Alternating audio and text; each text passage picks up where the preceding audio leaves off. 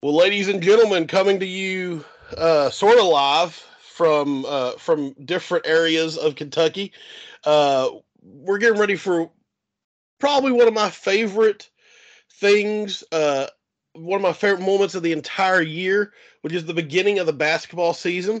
And with the beginning of the basketball season, we're turning this into a tradition now. Me and my good friend Chase Carrico are going to get together and we're going to talk about everything you need to know about the basketball season.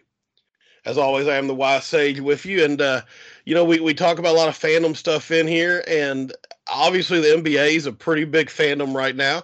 I would say almost as popular as it has ever been since Michael Jordan, at least. Seems like there's a new story every week, and when it comes to breaking down what makes the NBA great, NBA predictions, and just talking about the game that I love.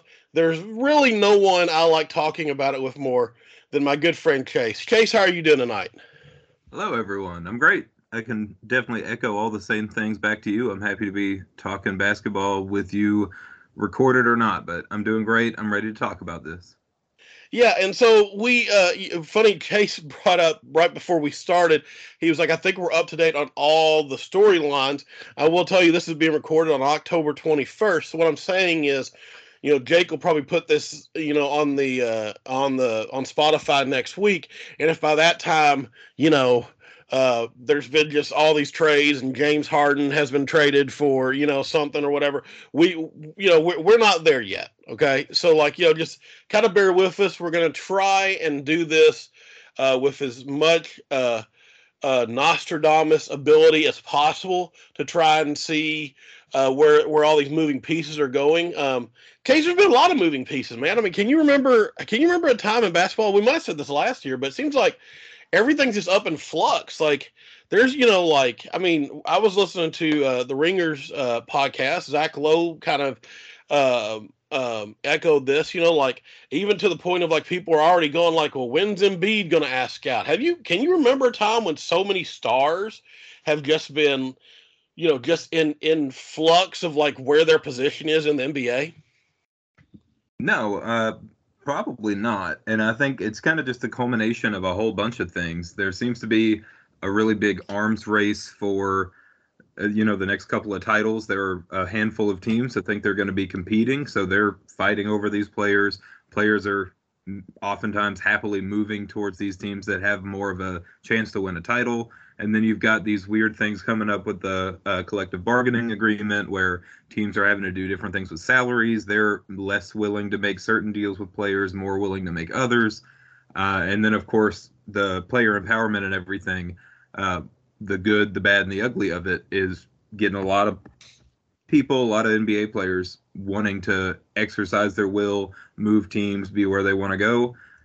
It's something that they're definitely going to be talking about. But yeah, the NBA is the term flux is very good for that. It's in quite a flux right now, and I don't know if that's going to stop it here in the next foreseeable future. Yeah, I agree with you because I do think we're going to be around December. We're going to be talking about Embiid, and then by the end of the year, we might be talking about Luca, and those are two of the eight best players in the league. I mean, two guys that would swing titles, and I don't know. I can't remember a time. Yeah, I've been watching basketball my entire life, and I can't remember a time where you've had so many players on the move. I guess the last time would have been 2010 and the decision by LeBron, and with Chris Bosh going to Miami as well. But it seems like there's just a lot of players that are in, um, just in really kind of a weird position. And I do wonder. So, Jason, I'll ask this. I know we want to get into things real quick, but like, there has been some talk, particularly with Luca's situation, and then of course with like some rookie situations. Anthony Edwards is probably up there as well. About maybe doing something with the collective bargaining agreement, or in the or maybe doing something to fix things so that rookies have to stay in on their team a little longer, so that teams have more time to build around them, so to speak. Do you think that's a good idea or a bad idea? I wonder. how important that is really, because we really see, I mean, rookies are typically the really good ones anyway, the ones that are hits after draft night. They're with their teams for like 4 to 5 years, and then almost all of them sign their rookie extension. So you Right. normally have like a 7 year window for most of these players. At least I would say a 4 to 5 year window typically. I don't know the youngest player that's ended up asking to move out or anything, but one of those that you said, like Luka Doncic, he has already signed his extension. He's Right. been with the Mavs for a little bit. He's probably about as young as it's been of like a high caliber player who's trying to move teams. So they definitely gave him, or they definitely had a window with him to try to put something together. Of course, once you make a draft pick and you see that he's the real deal, and he's going to be the guy that you count on to take you to the promised land. Some teams, especially in the case of Dallas, will accelerate things. They may make some bad decisions that end up kind of backfiring on them and making it more likely that that star wants to leave because the situation's soured. So I don't know how necessary it is, because I think it's already kind of built in place. It's one of those that I'd have to wait and see what the idea is. But in general, trying to give teams a little bit more power, a little bit more ability to build around the stars, especially the homegrown stars, the ones that you draft, definitely sounds like a good idea to me. Yeah, I think the idea is kind of a bad one, and I can't remember where I saw it. I might have seen it on might have seen it on like something like Reddit or something. But like, it's one of those ideas where at first I was like, okay, maybe, but then, man, if you can't build a team in 5 years, I mean, 5 years is a pretty long time in the NBA world, particularly in a situation where, to your point, with player empowerment era, there's always free agents. There's always people that you can grab. Late first rounders and early second rounders are as powerful of players as they have been, and everybody always has those picks. So, like, to me, if you can't build around five, like, I mean, Minnesota is my thing. I can't remember if Edwards signed his extension or not. I didn't look it up, but like, if you can't build around a player that's of an Anthony Edwards caliber or Luka Doncic caliber in 5 years, you probably don't deserve to keep him to begin with. And so that's kind of where I'm at. But yeah, it is interesting to see everybody kind of on the move and kind of to kind of see where they fall. I mean that movement has kind of benefited you, Chase, and then we'll talk about that a little later. I think I know you're pretty excited about your Celtics team. I'm pretty excited about my Lakers team actually for just saying something because I've been in a funk with the Lakers for the past couple of years. So it's I'm looking forward to talk about that and getting into that. But right now, I ask you, this is kind of an intro into where we think the NBA is going this year. We've done this or semblance of this every time we've done this podcast. Um, Storylines. What storylines do we think are going to dominate, or what storylines do we think are we interested in? Maybe some like predictions in there.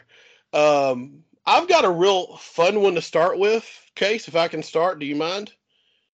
No, of course, go ahead. I'm gonna start. I'm gonna give you this one. Okay, here's my first storyline / prediction. I do think it's a big storyline, particularly with how we're going to see this season play out. I personally think, okay, that there are going to be two teams in the East that win 60 games, and there are going to be 10 teams in the West that win 45 games. That is my first prediction. And I think we're going to see something interesting where there's a cream of the crop in the East. And with, in my opinion, the Celtics and the Bucks, I feel like that's where you're at too. I don't want to spoil later podcasts, but I feel like me and you're probably on the same page as those two teams being the top in the East. Both of those teams seem to have a real spirit around them right now. Both of them have a lot to prove. And I think they're going to come into the season wanting to win as many games as possible. They're not going to want to rest on the laurels, so to speak. You know, both of them are going to want, you know, as much home court as possible, I think. Not even because of home court advantage, just to honestly kind of prove themselves as the, you know, the butt kickers of the East, so to speak. Conversely, with the West, it's a bunch of teams that, in my opinion, don't really care about their seeding. So, like when you look at so the Nuggets, you know, are probably, I mean, I think they're kind of everyone's pick to be number one in the West again, as they should be. You know, that they're the champions. They've got the best player in the world. They, excuse me, they've got the best player in the world. Um, you know, they've got a lot of interesting young players that I think could step up. Christian Brown, I'm really intrigued to see if he steps in that Bruce Brown role. Um, but like the Lakers, Suns, the Warriors, the Grizzlies. I mean, even the, you know, I'm not high. I've got the Clippers outside the playoffs, but even the Clippers, these are teams that just by their very makeup don't really seem like they're going to care too much about getting into a good position. I mean, last year we saw the Lakers and the Warriors were the 7 and 6 seed in the Western semis. The Lakers, of course, played into the playoffs, made it all the way to the Western Conference Finals. Didn't seem like they didn't lose to Denver because they didn't have home court advantage. So it doesn't seem like they really are all that concerned about it. So I do think that's going to create an interesting parity around the West. Also, the fact that I just think the West has, in my opinion, 12 teams that can make the playoffs. That I would say that I would say, like, you convinced me they're going to make the playoffs, and I wouldn't laugh at you. Maybe even 13, because, you know, I was kind of joking before, but I really like Keontae George on the Jazz. So, like, you know, I think, you know, I kind of wonder about, you know, about a team like that sneaking in or something, particularly if injuries hit or whatever. So I think there's going to be this interesting parity in the West that I don't think we've ever really seen before. The last time I can remember something like this was in 2001, where I think, if I remember correctly, in 2001, every single team in the West had won 50 games. I know the Lakers that year, of course, they won. They beat 4 50-win teams, only team in the history, as far as I know, unless it happened recently. But at that point, the only team in history had ever beat 4 50-win teams to win the title. So, you know, that was a time where there was a lot of parity. There was a lot of players, a lot of teams that were kind of cresting at that time. And you had a team like the Blazers who had made the conference finals the year before. They were the 7 seed that year. Even though they were the exact same team, everybody just got better around them. I think that's going to happen again this year, you know, just with all the movement and everything like that. And I think it's going to create an interesting flux in the Western Conference. I think we're going to see I wouldn't be shocked if we saw 6 or 7 teams at one point, 6 or 7 different teams have the number one seed at some point. And I also want to point out, remember last year at one point, the Pelicans were the number one seed in the West last year, and they didn't even really make they made the play in. So we've already kind of seen some of this happen. So yeah, that's my first prediction, Case. What do you think? I think it's pretty spot on. I don't think we're going to go through an entire list of every team in the NBA who we think's making the playoffs, where they're going to finish. But yeah, I mean, I really only think there's probably one team in the West that's going to be out of contention pretty early. I think the Jazz, like you said, will eventually fall in there, just like they did last year. Like, the Jazz probably should have made the play-in if they wanted to last year, and I think they kind of elected not to. They wanted to see what they had. They had a great year with Markkanen. A lot of stuff was going well, and they fell out at the end. That's probably going to happen with them again. But really, the Trailblazers are the only team that I'm not expecting to at least be capable of 40 wins. You've got a lot of different storylines, like the Houston Rockets, who were one of the worst teams in the league last year. They're going to be trying to win. I don't think that team has a ceiling, but it sure does have a floor probably. Same thing when you look at the San Antonio Spurs. Like, I don't think too many people are projecting them to make the playoffs, but they should be a whole bunch better. The West should be incredibly competitive. I sent you a screenshot of one of the betting apps a few days ago where there are 11 teams in the West who are quote unquote favored to make the playoffs, which of Right. course is absurd because there's only 8 spots for them. So Right. some of those teams that are favored to do it, literally 3 of them at least have to miss the playoffs. It's kind of wild. And then when I was trying to think of what teams are going to be in the playoffs in the West, there's a big clump. There's like 7 teams probably that I think are in the play-in range, and some of those are going to be top 6 teams, and they're maybe just going to squeak in. Some of those, of course, are going to miss the playoffs entirely.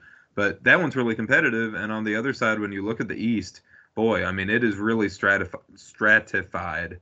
There's a few teams up at the top, a few teams in the middle, and then there is another kind of clump of play-in like teams, but that group is not nearly the caliber of the teams in the West. I think the East play-in could be kind of a dumpster fire a little bit, whoever comes out of it.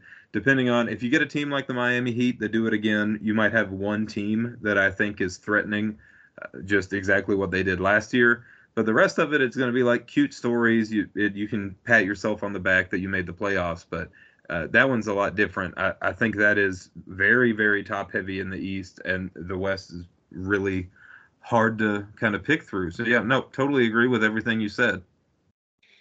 It's just really interesting to me because, like, to your point, teams, are going to have to get better, or are going to be trying. Yeah, the Rockets have no incentive to tank, because I can't. They don't have their pick next year is given to somebody else. I know it's a top 4 protected, but what I'm saying is, like, they don't have any incentive, to tank really, unless they just really want to tank and just, like, have another horrible scene. Doesn't seem like Ime Udoka really wants to do that. And then you got like a team like the Clippers that this is kind of the last hurrah for them. I mean, because starting soon they've got to start giving all their picks to the Thunder because of the Paul George trade. So there's a lot going on in the West. I think this kind of creates this sense of urgency for a lot of these teams. And that's even before getting the fact that this is LeBron. How many years does he have left? Kevin Durant. How many years does he have left? I mean the Luka Doncic and the Mavs. I mean, is he going to be okay being out of the playoffs again? Is he going to be okay, being in the play-in? How many years? I mean, Steph Curry is 35, I think, this year. So, like, there's just a lot. There's a lot going on there that makes me think all these guys are really going to want to try and get as far in the playoffs as they can. So yeah, that's my first storyline, Chase. I think it's a fun one, one that's definitely I think going to dominate things. So what about you? What do you got right now? Well, I don't really have my own prediction to go along with this, but I can share someone else's. But I typed several days ago, actually, probably one of the number one storylines that I want to look at this year, and we're going to really see it at the end of the year, is what is this 65 game minimum for all league awards going to do, both for like players that end up missing that cut and don't make those awards, but also just how teams and players kind of manage that, trying to make sure that they hit that threshold. So I'll try to be relatively quick on this, but there are so many really, really good players last year that would not have made that cut. I think this one's really sneaky. Luka Doncic would not have made that cut. He played 66 games, but one of the things that they have in there is that all your 65 games, you have to play 20 plus minutes in those. And he only had 64 of those, and he doesn't meet any of the given exceptions. So Luka Doncic, first team All NBA player last year, would not have made it. Jimmy Butler played 64 games. He was second team All NBA. Giannis played 63. He was first team. Jaren Jackson Jr. played 63. He got Defensive Player of the Year. He would not be eligible for that award this year if he played 63 games. A couple guys that didn't end up getting awards but are certainly talented players. Ja Morant at 61. He's not going to hit 65 this year, we already know. Kyrie Irving at 60. And then we got a few more. Damian Lillard had 58. He was third team All-NBA. Steph, 56, second team All-NBA. Anthony Davis, LeBron James, Devin Booker, none of them would have hit that threshold. And then another one that I just threw in there for both of us, Alex Caruso played 67, but he only had 51 in 20 plus minutes, and he was first team all defense. So a guy like Alex Caruso, I love that for him that he got first team all defense. You know, he's a fighter. He's that type of player. And to penalize him in that case, again, he played 67. He wouldn't have hit the minutes requirement. And unless they make some kind of modification to it, he wouldn't be eligible for something like that. And it's notable that Joel Embiid, who won the MVP, only played 66. So he was barely over that mark. So again, I want to see what teams do and what players do. I'm not thinking that it's going to result in more injuries, but I see what the NBA is doing. They want a better product. They want their stars playing more games. But I kind of get the feeling that this is just going to be weird and probably a net negative for the NBA in other ways. So again, I don't have my own prediction to share with this, but I was listening recently and heard Chris Vernon say he believes they're going to scrap this rule or at least alter this rule at the end of this year. So I think I saw in the CBA it's supposed to be in effect for like 4 or 5 years, and they have an opt-out in the last year, but it may backfire so much and they may get so much flack for doing it that they end up just changing it after one. So I just kind of want to follow and see what happens there with those awards, and maybe we end up with some weird people on third team All NBA because of it. Yeah, here's the thing about this rule. I think it's a dumb rule. And I think it's a dumb rule because I'm an NBA Darwinist, where it is very rare. You know, there's the whole reason they did is because of the resting, you know, the player rest and the load management thing.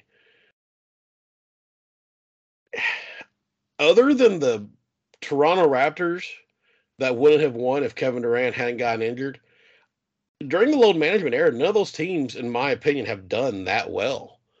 I mean, look at load management nets. you know, I mean, that was a miserable experiment. Look at the load management clips now. That's a miserable experiment. So like these things tend to work themselves out if you let them. I understand the idea is like, well, if I pay my money, and all of a sudden a player decides he's not going to play because he wants to rest. Man, those guys tend to work themselves out. I mean, personally, I'm okay with the rule because I just feel like, hey, cool. Either Jason Tatum or Shai Gilgeous-Alexander are going to win the MVP this year, and that's I'm perfectly fine with either one of those guys winning it. So that's kind of where I'm at on that. But I kind of agree with Chris Vernon.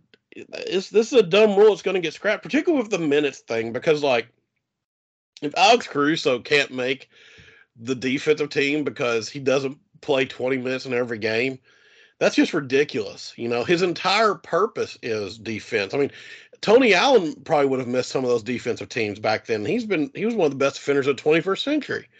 So I just think I think that's kind of a dumb rule, Chase. I'm not a big fan of it. I get the reasoning behind it, but I just think these things work themselves out. Yeah, absolutely. And I mean, it's a conversation every year. It was a conversation this year. Like, how do we penalize players for missing games? Because we know, even without that rule in place, there have been a whole bunch of people who did not make all NBA teams because of games missed. One example last year, the rule wasn't in effect. Devin Booker absolutely would have been first team All NBA if he played 68 games instead of 53. He would have been one of those All NBA teams. Maybe first team, maybe second team, but I'd say one of those two. He just didn't play enough games, and the voters decided to reward players that played more. So, yeah, absolutely. I think if you want to kind of take that out of the voters' hands, you could make a rule about it, but it doesn't need to be this restrictive. I mean, if you're out for a month with a shoulder injury or you have 2 ankle sprains that make you miss 10, 15 games or something, like those types of things can really backfire. So if they made it like a 50 game minimum, just to be like, okay, you have to at least play like a little bit over half the season to be eligible for these awards and just make it a little bit easier on the voters, sure. But this is a pretty restrictive rule, especially as you said, with the minutes on top of it. And people have said that's to try to make sure that people don't check in and play like 2 possessions and check out just so that they get a game accrued. But yeah, I mean, I kind of feel like it's going to backfire as well. It's not going to be very popular, and I'm interested to see again how that works out throughout the season and after the season. Yeah. Also, I feel like, I mean, to me, the number to, if you're going to do this, I thought the number was 55. 55 makes the most sense. Um, to me, if you're playing in 55 games and you're a dominant player in 55 games, you deserve to be considered for some of this stuff. And then like with Luka, like you say, and him not making it, like because he had a game where he was only 20 minutes. Well, here's the other thing with Luka. I bet he's playing. I'm not going to look it up, but I bet he's playing between 36 and 40 minutes every single night. There's no one else on that team last year. So, yeah, that's a weird penalty. It is. It's a weird penalty, Chase. Yeah, but I do think I think you're right to bring it up because I do think it's going to be something that we're just going to talk about all year long, and we'll probably be sick of it by All Star break, I imagine. Did they? Yeah, I'll ask you. Did they do anything about All Stars then? No, I don't believe it has anything to do with All Star. I know that would be a little bit difficult. I guess you could assign a percentage to it, but some teams don't play the same number of games pre and post All Star, and of course it's not out of 82 and different things. So Right. that would be more difficult. But no, the only thing is it's like MVP and all league wars. So as my understanding is it's MVP, Defensive Player of the Year, All NBA, and All Defense, basically. Gotcha. Okay. Yeah. I don't know. Yeah. Kind of a weird rule. We'll see where that goes. Um, Case, can I talk to you about the rookies this year? You can talk to me about rookies all you want. You know I'm excited about the rookie class this year. I've talked to you basically since the draft. So I mean, really before draft night, how excited I were about some of these rookies. It's weird because KLC Kevin O'Connor was talking about how the early prediction of this draft is that was it was a two-person draft between Scoot and obviously Victor Wembanyama. Um, and then Summer League happened, and in my opinion, like this was the year. I don't know, maybe it's because I was watching it too, but it seemed like more people talk about Summer League this year than they have in. I just it seemed like such a long time because you had so many players in Summer League this year that you had a bunch of second year players that were really stepping up. Someone like Max Christie on the Lakers, was a dominant force in Summer League, which you just love to see. And then but you also had all these weird rookies that came out and were just going hard in the Summer League. And we ended up seeing a bunch of rookies that I was very high on. And now with the preseason, we've seen a bunch of them, really show out in the preseason. I've got 13 rookies I really like. And Chase, here's the thing: I've got a prediction for my rookie first team and rookie second team. I'm gonna go and give it to you. You didn't ask for it, but I'm gonna give it to you anyway. My rookie first team looks like Wembanyama, Scoot Henderson, Bilal Coulibaly. I'm a big fan of him. Chet Holmgren and Asar Thompson. So that's the Thompson that the Pistons took. And then my second team is Cason Wallace, Jarris Walker, Keontae George, Amon Thompson, and Cam Whitmore. Whitmore is kind of interesting because what's interesting about Whitmore is I even texted you, during the summer league, he put together like 3 straight games where he looked like one of the most dominant players on the face of the planet, and he just hasn't really. Udoka's just not playing him in the preseason. Really isn't playing him much in the preseason. I'm kind of, I'm putting that on there because I really like him as a rookie, but he might not get the minutes to pull that off. And then I've got 3 more that I really think are solid players. A lot of people are talking about how they don't like Jet Howard. I think Jet Howard, at the very least, his floor is Bones Highland. Um, and like I understand, like Bones might not be a winning player, but he's kind of in that.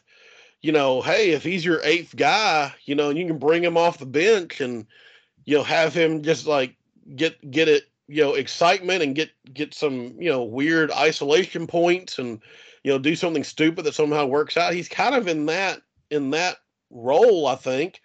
And then I also like Taylor Hendricks. Also, play two guys that were drafted by the Magic. I like him, and then Jaime Vasquez. I might not be saying that last name correctly, but I've been that's who. hearing I'm Hawkes. Jaquez. Okay, All right. I, drafted by the Heat, projects to be like this kind of silky smooth, 6'7" to 6'9" forward, step out, hit a three, but also can put the ball on the floor. I didn't know much about him before the draft, but he's looked really good. I mean, he's had some moments. I just really like these rookies, and I really do think, we're looking at a group of rookies that, whatever you want to say about AAU ball and whatever you want to say about the G League, you're looking at a group of rookies that, for the first time in a long time, there's a group of rookies that their entire purpose was, how can I make my game NBA ready? And that's one of the things I think that hurts. I don't want to bash the NCAA, too much, but like, Reddick on his podcast was talking about the fact that, hey, they've been running the same sets in the NCAA since the 70s, and the NBA has evolved quite a bit. And I think that's why a lot of these players get to the NBA and they don't really seem like they know what they're doing. I mean, my favorite example is Adam Morrison, who I thought was a dominant player in Gonzaga, and he got to the NBA and just didn't really know how to adjust.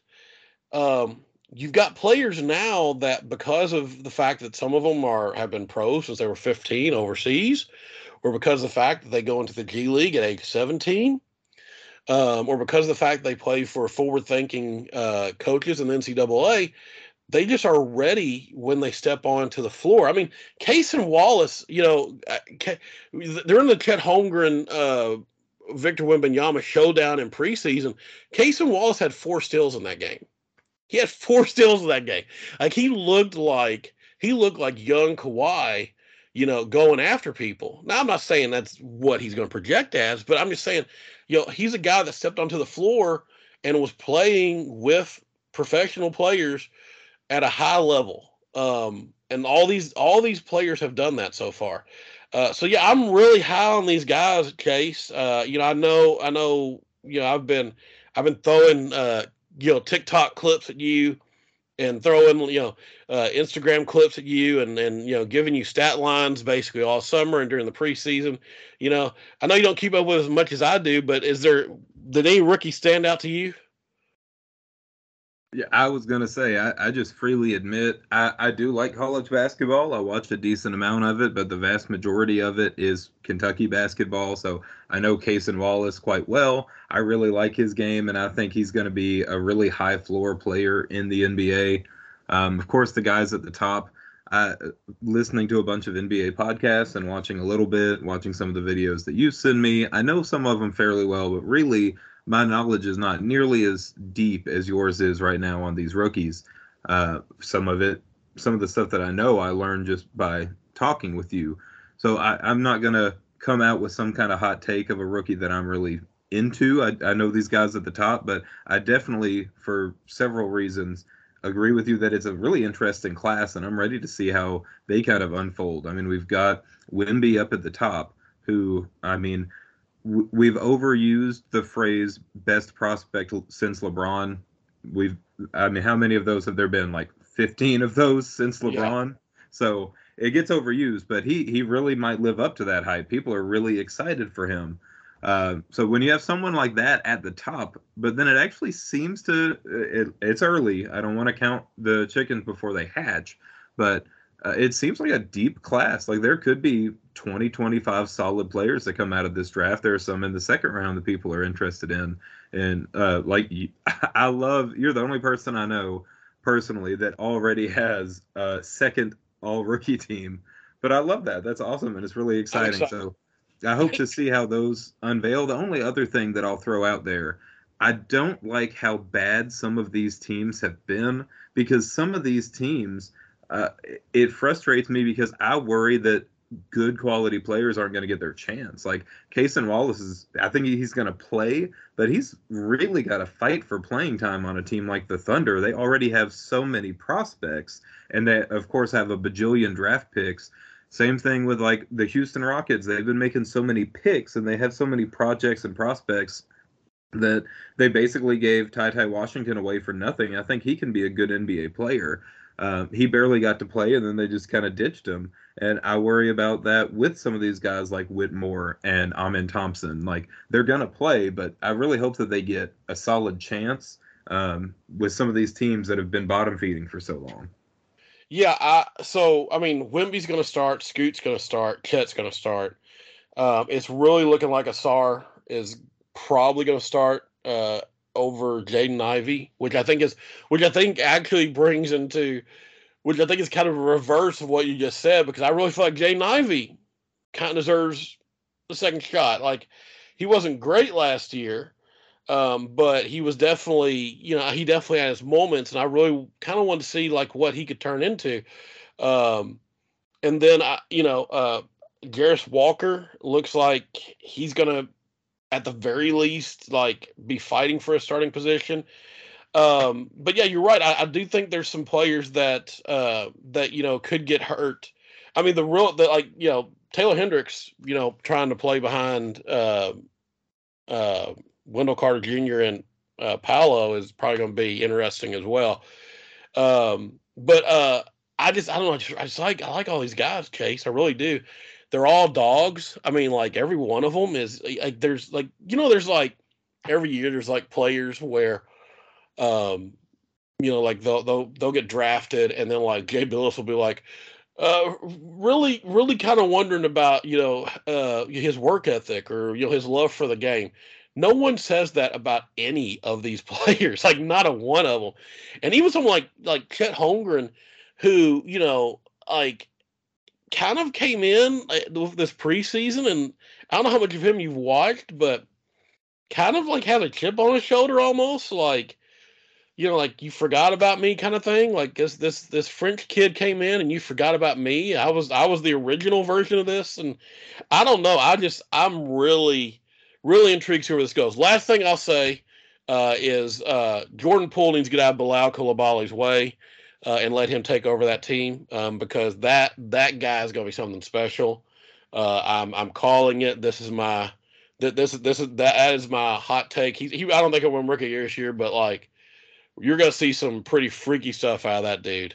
And I'm really really excited to see where he goes, and I'm excited kind of for Wizards fans. They finally got a player that I really think they can kind of coalesce behind, because it's nothing against Kyle Kuzma, but it's really difficult to be like, this is our guy, if it's Kyle Kuzma, and I think Coulibaly can be that guy. Anything else you want to say about the rookies, Chase? No, but that Coulibaly content is definitely what everybody came for. Anybody listening to this podcast is coming here for that take from you. So well done. He's hot right now, man. I'm telling you, like he had a clip where he was talking about the fact he doesn't have a driver's license yet, so he has to get his teammates to pick him up. I mean, I'm telling you, he's going to be a beloved figure by the end of this year. Okay, he just is. All right, next prediction from you, Chase. What you got? All right, so the other storyline that I want to follow, out of all of them that I could have picked from, one of them that I just kind of want to know the answer to right now is, how does the NBA 2K My GM Phoenix Suns work out? As they bring in all these players, first, of course, they have Booker, they bring in KD, now they bring in Bradley Beal, they're making other trades, and famously they have these 3 max players and then like a fairly big contract in Jusuf Nurkic, and then basically everybody else makes the minimum. So just how is that going to play out? Who's going to be the 5th starter? That one is interesting to me. They probably know, but I kind of went through their preseason games, and pretty much every game they were missing 1 to 2 players that I figured would start. So it was really hard to see if there's any inkling there of who their 5th starter is going to be.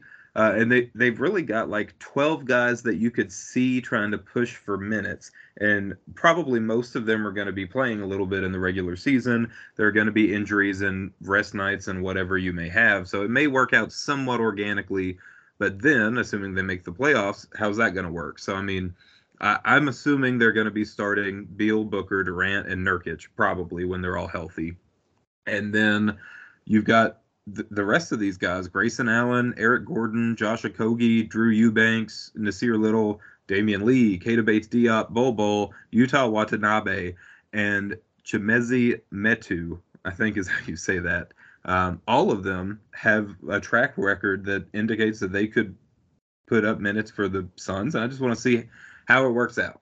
There are probably 4 or so of those that I assume are going to be in the rotation nightly. And then there's another handful, 4 or 5, that we'll just see if they get their chance to kind of step up. Is that going to be enough? Because that team on paper, and we talk about teams on paper all the time. A lot of the time, the team on paper is not what ends up on the court. The best team on paper is not the team that ends up winning. But it's a really fascinating idea to put 3 really, really high caliber players like them. I mean, they're one of maybe 4 or 5 teams that can boast that they have 2 top 15 players, and then they've got another one in Beal who's very good in his own right. How are they going to be able to work that around? And then is that a team that is a contender, or are they a pretender at that point? Because depth, among other things, is going to be a real question mark for them. I will. I'm really kind of down on the Suns. I mean, there's a certain humor that I think we're missing out on when we talk about the Suns, a team that got absolutely shredded by Jokic last year and decided that what they would do is trade for Jusuf Nurkic. And I don't think that's really getting the commentary it deserves. I don't have anything against Jusuf Nurkic. I am a Jusuf Nurkic defender. I think he's a perfectly viable center. I think if you're a team that is wanting to beat the Nuggets, you have to figure out. I mean, just case in point, like we'll because I feel like I'll go and tell you the Suns are not. This is the last time I'm talking about the Suns for the podcast because they're not in my. I don't think they have a shot at the championship. And I'm really kind of down on them. But like, if you look at what the Suns did, which is essentially their centers now are, I mean, I guess Eubanks the center. So like, Eubanks, Nurkic, and I guess Bol, and like you compare that to what the Lakers did, which was re-sign Jared Vanderbilt, add Jackson Hayes, and add Christian Wood, who, once again, not high on Christian Wood, but like there's 18 fouls that you can use on Jokic right there. Therein, to me, lies a difference, if like how, because like the title in the West goes through Nikola Jokic. So if teams aren't deciding or aren't trying to figure out how are we going to game plan for this guy, if the game plan is just, well, Kevin Durant and Devin Booker are going to score a lot, and now Bradley Beal's going to score a lot, well, I mean, maybe, I don't know. Because, like, I mean, I feel like against the Nuggets, like someone like Jamal Murray is going to have like 40 points a game. Because I don't know, Booker's a good defender, really a good to great defender when he wants to be. Beal's a minus, really. And I don't know where Durant is. Durant turned the Nets defense around last year at one point. But I wasn't particularly impressed with him in the playoffs. So it's just a weird team to me, Chase. Like it's a strange thing. You when you call it 2K team, you're right, because it's like it's something you would do, during franchise mode in 2K, where you're like, well, yeah, I'll see if I can get Bill for a first round pick, and see if I can pull that off, and if the computer lets me do it, and somehow it does. I don't know if it's how you build a team anymore. Yeah, I mean, it is purely a thought experiment that is being played out in front of our eyes. It's hard to see. You make a perfectly fair point about it. It's kind of strange that they didn't really make their front court any better, I don't think, this year. So, I mean, it's tough when you think, presumably, if you're going to win a title, and you're coming out of the West in particular, you're going to have to beat the Denver Nuggets. It's pretty unlikely that somebody's going to do it for you, so they should be preparing to do that. And it does seem that they maybe decided, well, we couldn't stop them last year. We're not going to stop them this year. Let's just try to outscore them. And, I mean, I do know the Phoenix Suns won more games against the Nuggets than anybody else.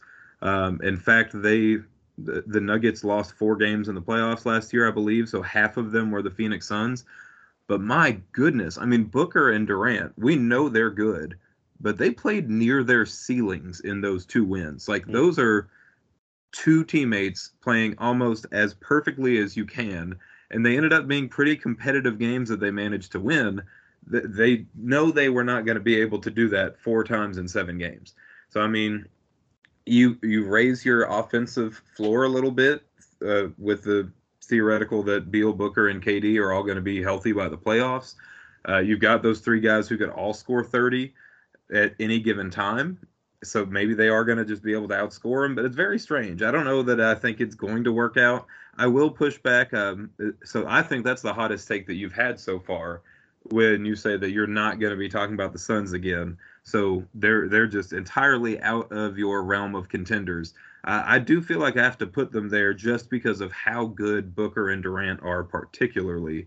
Because I mean, they made the second round last year, and won 2 games on the Nuggets, and theoretically maybe got better. I don't know if they did, but they may have.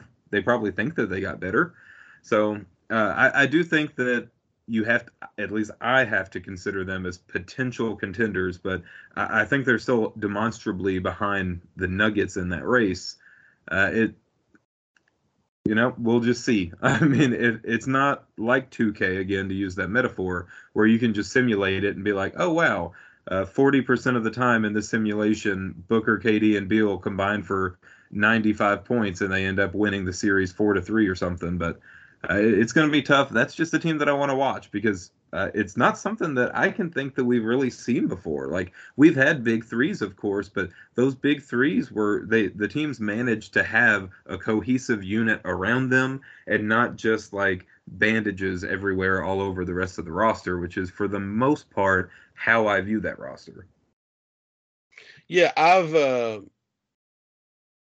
got them third in the West. I know it's hot takes. They're not contenders. I don't think they're making it out of the second round. I'm not totally sure who's healthy by the time the playoffs come around. You're relying on Bradley Beal, who last played 70 games, I think 3 years ago. Kevin Durant hasn't been healthy the past 2 years. And then also, but I mean, yeah, I think they'll be fine in the regular season because they're going to feast on a lot of teams. But once again, Case, it's getting down to it's that 7 game series, and you're right. They had 2 fantastic games against the Nuggets, and then what happened when Devin Booker had a bad game?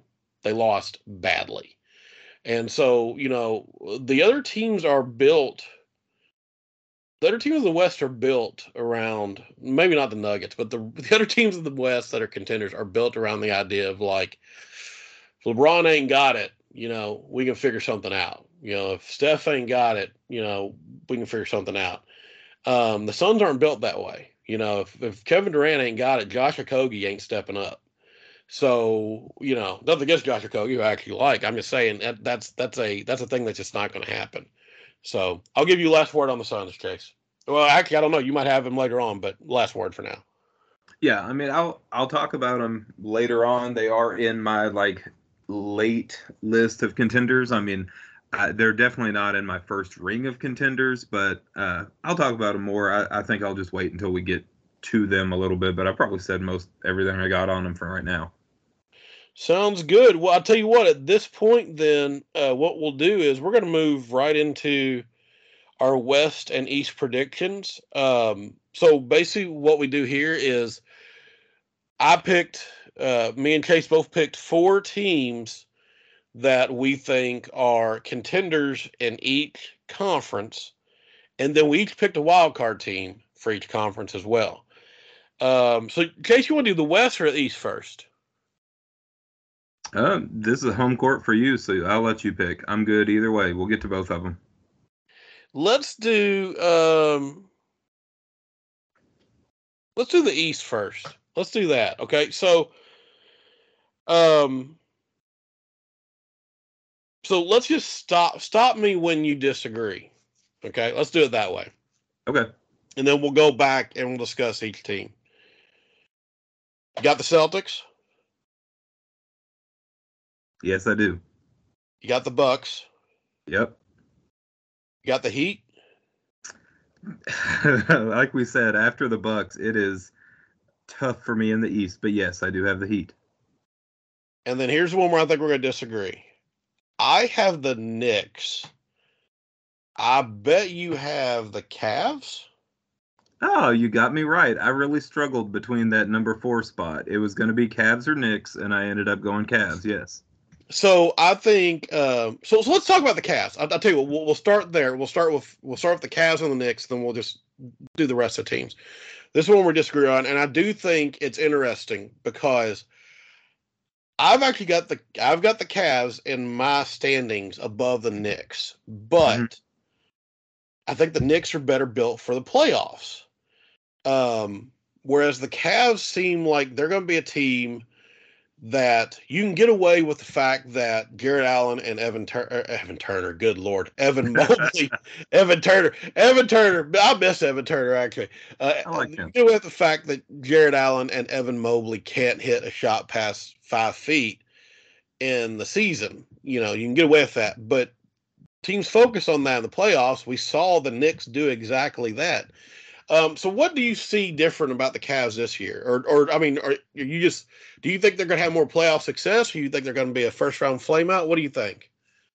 Yeah, so I agree with pretty well everything you said. I actually maybe even think that the Knicks are a little bit more built for the playoffs. I mean, the Knicks beat the Cavs last year. Both teams were relatively healthy that I recall. So, I mean, I think they just got outplayed. They got worked. And I don't know that that's necessarily going to be different. I think the Cavs got closer to the Knicks theoretically this offseason. But here's how I did this. Like I said, it's the Celtics and the Bucks, and then I don't think there are contenders in the East outside of those two teams, to be honest. I mean, the Heat, I don't want to ever count out, so that's why I had the Heat 3. But then, yeah, I mean, I don't think there are any true contenders after that. So have at that as you will. So what I did was I said, let's just say something horrendous happens to the Celtics and the Bucks somehow. If you just drop those teams out, neither one of them are making the finals. Who in the world is making it out of the East? I think the Cavs are going to have a monster regular season because they were really good last year in the They were. regular season. And I think they're better. I really like the addition of Max Strus, and I might be overplaying that a little bit in my head, but I think that's going to solve some of their issues. They still have the problem that Mobley and Allen is, while it's a really nice thing to have on defense, it's clunky as hell on offense. And neither one of them rebounded all that well. And Max Strus isn't going to help your rebounding a whole bunch, but he's going to help their spacing on offense so tremendously well that I think that's going to give them, like, I will not be surprised if the Cavs are right on the heels of the Celtics and the Bucks in regular season standings. They're my favorite to get the 3 seed this year. And I mean, like, weird things could happen. They could be a 1 or a 2. I think that's much more likely for them than it is for New York. So that's where I kind of made my tiebreaker there with them over New York, is that I think they're going to have possibly significantly better standings and an easier path throughout the playoffs. I think they're going to improve and be an awesome regular season team. I mean, they could have 55 wins. I would not be shocked at that whatsoever. So that's kind of my take on the Cavs. They're a great defense. I feel like Donovan Mitchell has been getting trash talked a little bit lately. I don't even consider myself that much of a Donovan Mitchell fan or believer relative to what I've seen his entire career, but I think he's getting a little bit too much slack. Slack maybe isn't the word, but people are kind of going at him unfairly, I think. He maybe didn't have the best playoff performance this past year, but we know he's a playoff performer, and he definitely had moments even in that horrible series against the Knicks. So I think that's a team that has an incredibly high floor, a decent ceiling. They're not a true contender for me, but they're about the best the East has right now. Yeah, I like the Cavs. I like the players on the Cavs. Really like Jared Allen. Really like Evan Mobley. I am a Donovan Mitchell fan. I really like Darius Garland. I think Max Strus is a extremely underrated pickup because at the very least, one of the issues they had last year is there's no bailout for Darius Garland and Donovan Mitchell once they get into the paint. You know what I mean? Like it's like Darius Garland, would break down, let's say Jalen Brunson or whatever, and he's surrounded all of a sudden by Mitchell Robinson and RJ Barrett, and there's no corner three guy to bail him out. And Max Strus kind of fixes that. So I think that's an underrated pickup. What's not underrated though is this. I'm not saying Donovan Mitchell needs to be, kind of trash talked, but Josh Hart and Emmanuel quickly shut him down at several points last year. And really not just him. Like I said, they had a good game plan for stopping Mitchell because once again, it goes back to it's almost like watching play Gobert again because they just run him right into Mitchell Robinson. And, Mitchell's great, but against three long armed guys, against three plus defenders, it's very difficult for him. And then, of course, at the same time he's doing that, Jalen Brunson's turning into the biggest New York folk hero since Bernard King. So it's like it's really it was a bad optic, and I can't get it out of my head, which is why I kind of have the Knicks above them. I've got the Cavs over them in the regular season. I've got them in the third seed, like you do. But I just feel like the Knicks, when it comes down to a playoff series, if it's somehow Cavs and Knicks again, I just don't feel like the Cavs can beat the Knicks 4 games out of 7. There's a lot to that. I think, we've talked about home court advantage not mattering that much. One of the only home court advantages I think that does matter is Madison Square Garden in the playoffs. I just think the Knicks have a team full of players.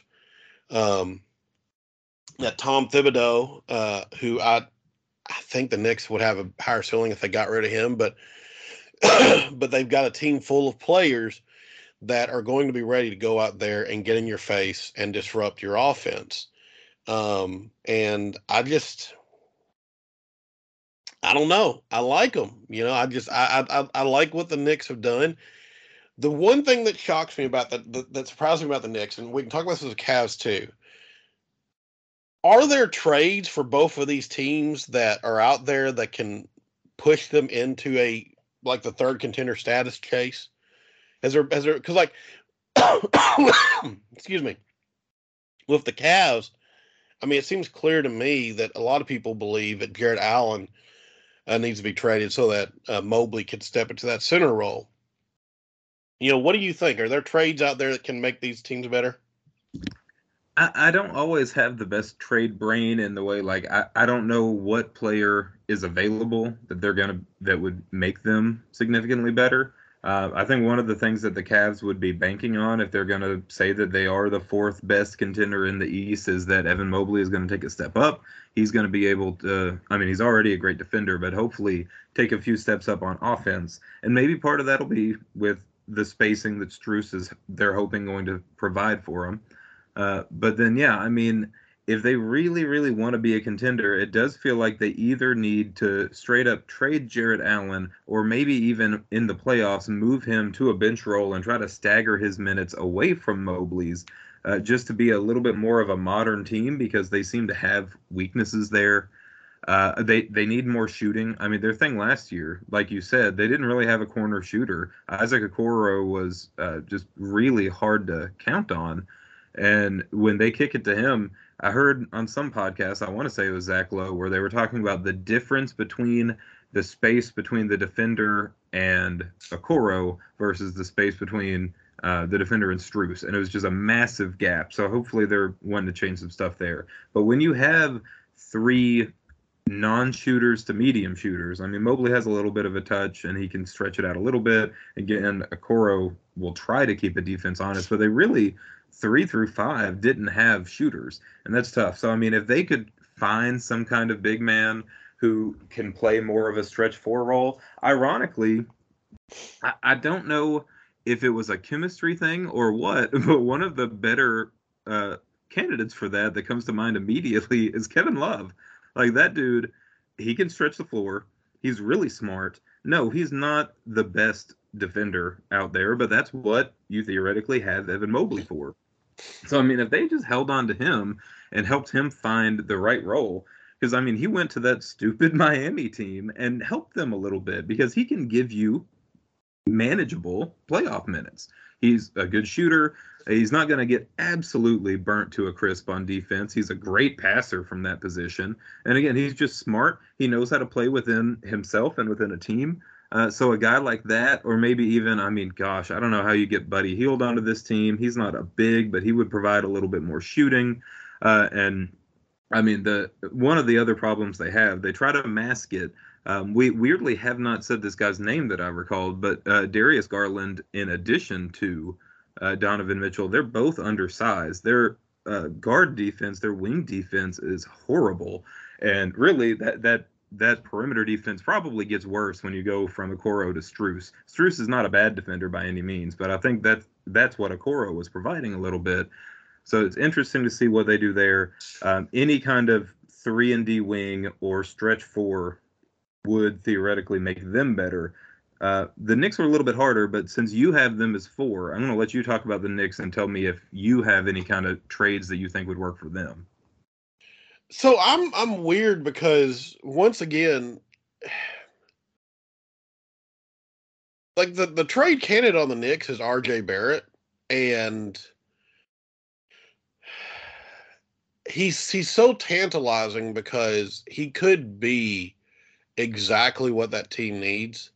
Like he could almost be what Wiggins is to the Warriors in a lot of ways. You know, that kind of secondary playmaker who can, take over, hit some shots every now and then. And he just sometimes is not. He definitely was not during the Heat series. I mean, he was basically, I feel like a non-factor. I think one game he had like 23 points, and it was like the quietest 23 points. It was he's a weird player. He's the guy to trade, but the problem is I don't know who you get for him. So like everybody, like, I mean, a lot of people bring up Karl Anthony Towns here. But there's a couple issues I have with that. One, Towns on a Tom Thibodeau team, we've already seen doesn't work. And then also, like, Towns is he really ruins what the core of your heart and soul of what your team is. Because the thing that the Knicks did to the Cavs, you brought up the fact that, like, Mobley and Allen didn't get rebounds. Mobley and Allen both averaged 9 rebounds a game last year. I mean, they were good rebounders. Both of them would have had higher rebounding stats if the other player went on the team. So they were good rebounders. But what Randall and Mitchell Robinson did to them was just bully them, really. And I mean, you can talk about Randall all you want. I know I'm higher on Randall than literally everybody in America, but like he's a rebounder. He's going to go up there and he's going to get boards. Towns isn't. Towns is a good rebounder, but he also like takes plays off. He's, I like Towns a lot, but it's just that it's weird that that's the trade everyone's talking about because I don't understand. Like, do you put if that trade happens, is it like Robinson and Barrett for Towns? Because then I think that's how you would have to make the contracts work. And then all of a sudden, doesn't that really just become like all of a sudden you lose all your rim protection? Randall's a B defender, Towns as a defensive player in the NBA is the most illogical thing because I remember him being a good defender in Kentucky, and I'm so confused how he's not a good defender in the NBA. Karl Towns came out, and I thought he's going to be a good defender. He just needs to make sure that he's able to play NBA level offense. I didn't realize he was going to be able to shoot quite as well because John Calipari doesn't like his 7-footers to shoot threes, even if they can shoot it at 40%. But yeah, I thought his floor on defense was going to be good. But to your point, he just takes plays off sometimes. He's focused on other things, and he doesn't do enough on offense on a consistent basis to get that excuse. I mean, superstars, like when we talk about some of these players that bear such a burden on offense, when they don't play perfect defense, you kind of cut them a little bit of slack. But Towns should not get that. He should be playing much better defense. Same thing with the rebounding. It's just very strange, like you said. I'll let you continue. No, everything you said, I agree with. So I don't know what the trade is. I have no clue what the trade is. There's a part of me that like wonders, like we've already brought him up, Buddy Hield is going to be there.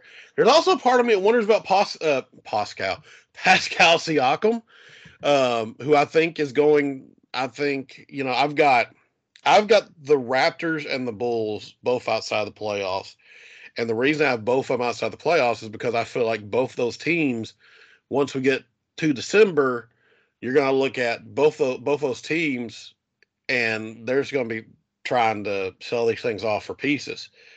So I wonder, I mean, like you had Massage. I know we're talking about all the whole league, but like you see where is a Massage Ujiri? Am I saying that correctly? I'm really bad at saying. Ujiri. Yeah. Did you see where he said like we had players that were selfish last year? No. Yeah, he said that at press day, and it's like you're clearly talking about Siakam, right? It's like because Siakam and maybe Van Vliet, I guess, but like it's weird. He said that, and there was this like undercurrent of like, hey, we're going to be sellers this year.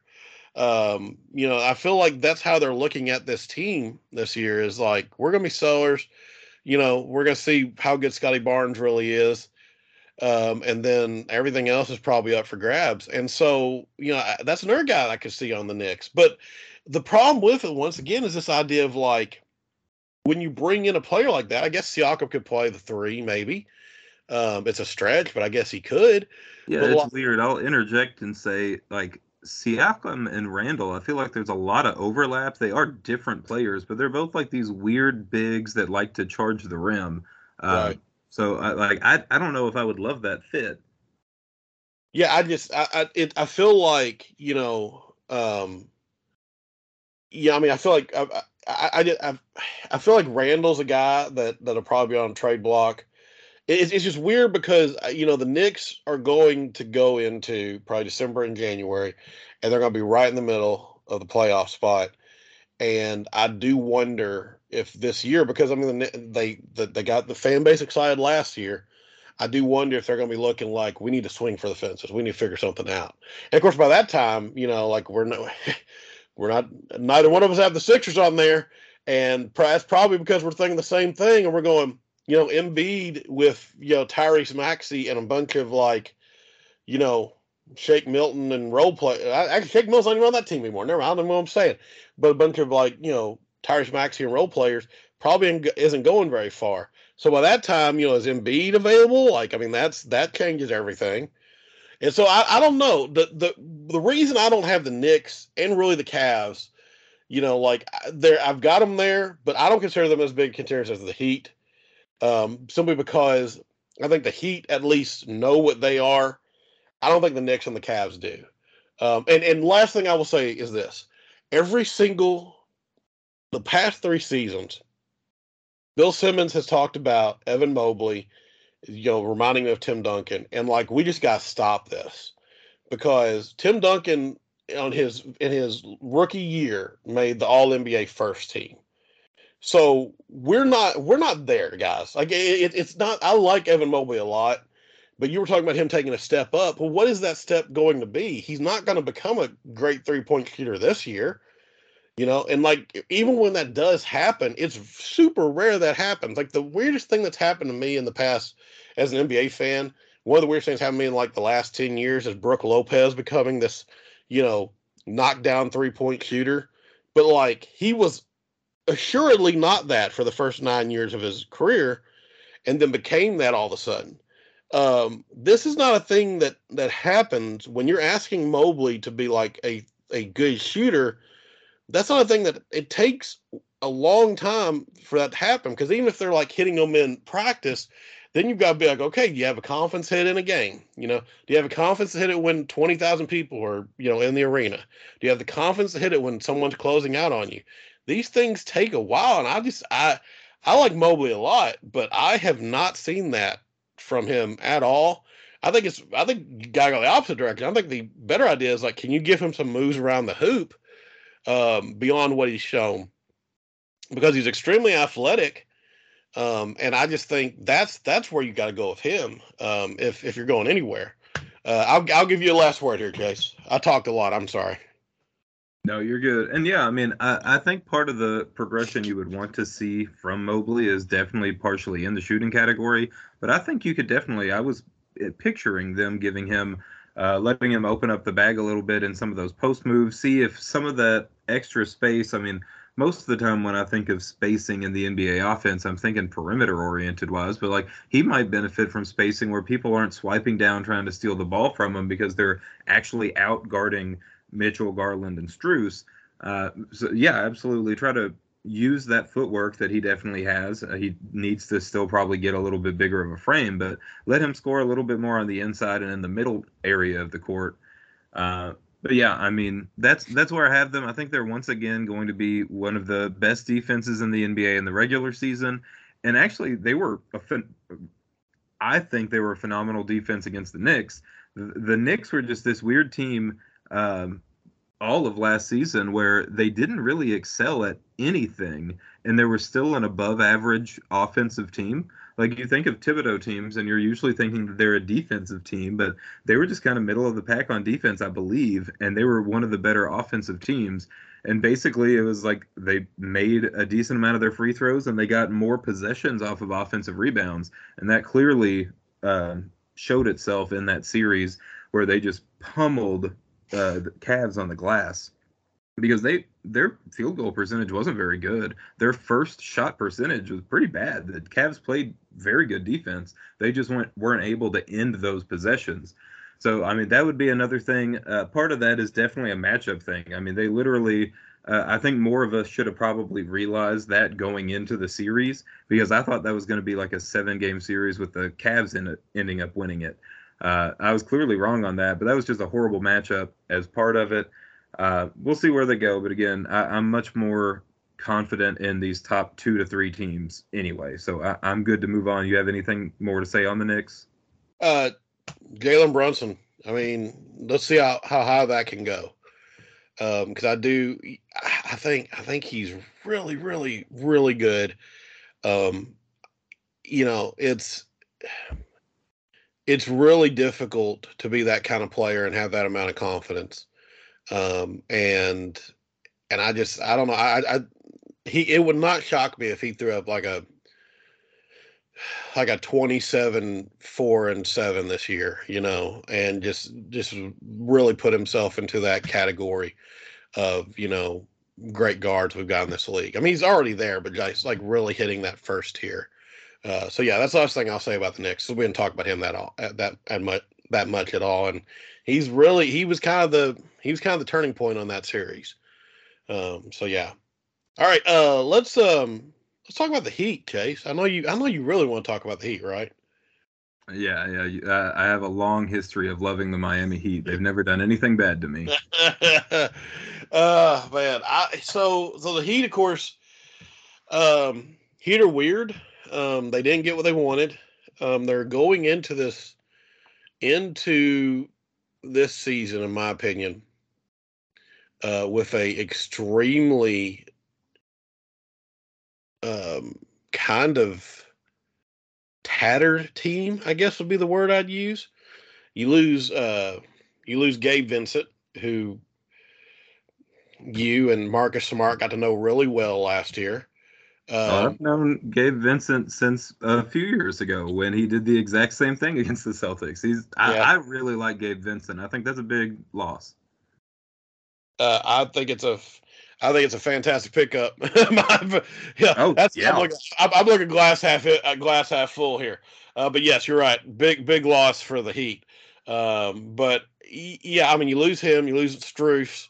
Of course, the big thing, of course, you lose out on Dame Lillard, which I think was, I guess looking back, really should have been a pipe dream to begin with. What you do gain, so I think a lot of the Heat, Chase, is going to rely on how good do you think Tyler Herro is? And I'll let you answer that first. Tyler Herro has already had more time in like the NBA sun than I ever thought he did. A lot of the time, I'm definitely guilty of overhyping Kentucky prospects. I try to be totally realistic about them. Like I definitely have had several that I did not think were going to be great NBA players, and I was correct on them. I definitely didn't think Herro was going to be bad, but like For example, what Tyler Hero did in the bubble against the Celtics as a rookie was honestly better than something that I thought he was going to do in his prime. Yeah. And I, I don't know how often he's repeated that since then. I mean, we know some players were just different in the bubble. So it's not that Hero's been bad since then, but he hasn't flashed quite the same way. I think he's a very good player, but that's not really the context that I'm talking about him as, though. Like, I'm not, when we talk about Tyler Hero and what the Heat probably need him to be, they don't need him to be a good player. They need him to be capable of being the third best player on a championship team, I think. And I don't see that for him at all. I mean, he's not an outstanding defensive player. He is a good offensive player. He can do some stuff off the dribble. He's a decent passer. He's not. I don't think he's what the Heat really need, and I think there's a reason that they were perfectly fine moving on from him to get Dame Lillard. The problem to me of that trade is I thought if they actually pulled that off, they would have nobody. It was going to be Dame and Jimmy and Bam, and worse than what the Phoenix Suns have around their three guys.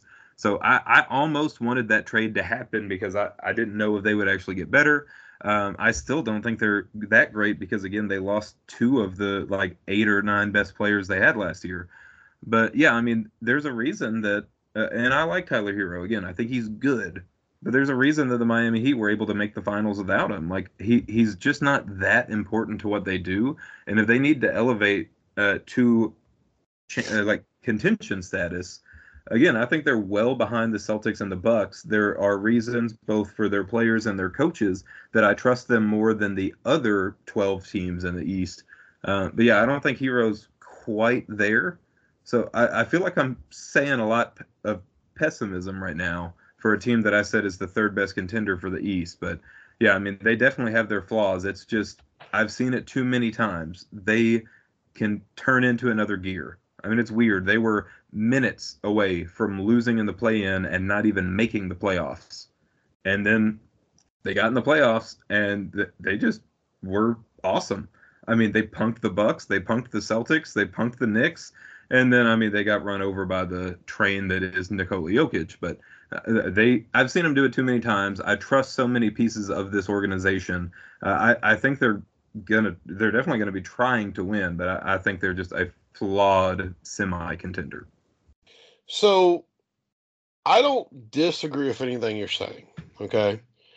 Um, my slight pushback is this: is that you said, can Tyler Hero be the third best player on a finals or on a championship team? And I guess my question would be like, I mean, Caleb Martin was the third best player on a finals team. Like, I don't see that being that big a difference because, like, the main difference here, and I agree with you. Harrell's better than I thought he'd be. I figured his career to be close to what like Trey Lyles is right now, as a very, very good, 7th or 8th man, that you can bring in for some energy. There was times in the bubble where Harrow was, the guy that was making the engine run. So I'm shocked Harrow got this good. Um, the question to me, is really, not can he be the third best player on a championship team? It's, can he listen to instruction? Because one of the issues you have with Harrow is he's kind of wild, and he can get into his own, kind of try to get into his own rhythm and things like that. And when you're playing on a Spoelstra team, which is, I consider Spoelstra to be the best coach in the NBA right now. I think he's proven it several times. Um, when you play on a Spoelstra team, you really need to buy into the philosophy that Spoelstra is going to put you in the best position for you to succeed. And he always does that. He's done that with every player he's had. There's not a player he has failed, and there's no other coach you can say that about. And I do wonder if Harrow is going to buy into that. Because for me, the fear is Harrow's going to come in and be like, I can't believe you guys tried to trade me for Dame Lillard. And, is going to come in like, I'm going to show you, I'm going to take over the game. I'm going to take 25 shots a game in a similar way that Lamar Odom kind of did when they tried to trade him for Chris Paul. That's my fear, because Harrow's always struck me as a little bit immature and a little bit full of himself, and I'm okay with that. I mean, I'm okay with being full of yourself. Basketball is a sport about confidence in a lot of ways, but is he going to allow himself to be the third best player on this team? That's the question for me, because Bam and Jimmy are there. Bam and Jimmy are fantastic players. Really, one of the questions we might be asking ourselves, and I'll ask you this, Chase. I mean, can Bam take another step? I mean, he really, really became the easy third best center in the league last year, in my opinion. Yeah, I mean, the thing with Bam, it's very weird to me that I feel like he's been inconsistent, and that's not a word that feels right to say about Bam Adebayo. But especially offensively, like there were times where Bam just didn't put any fear in me. It was really, I mean, it was the Gabe Vincent show and the Caleb Martin show and different stuff. Like they were so much more important to that offense, weirdly enough, in like really their last 3 playoff runs, especially again the 2 that, or maybe it's 4, but the 2 times that they made the finals, Bam would alternate between like, okay, this is the Bam that I know, and then okay, this is just a good center who plays great defense and can get 12 points for you on like not really impressive anything.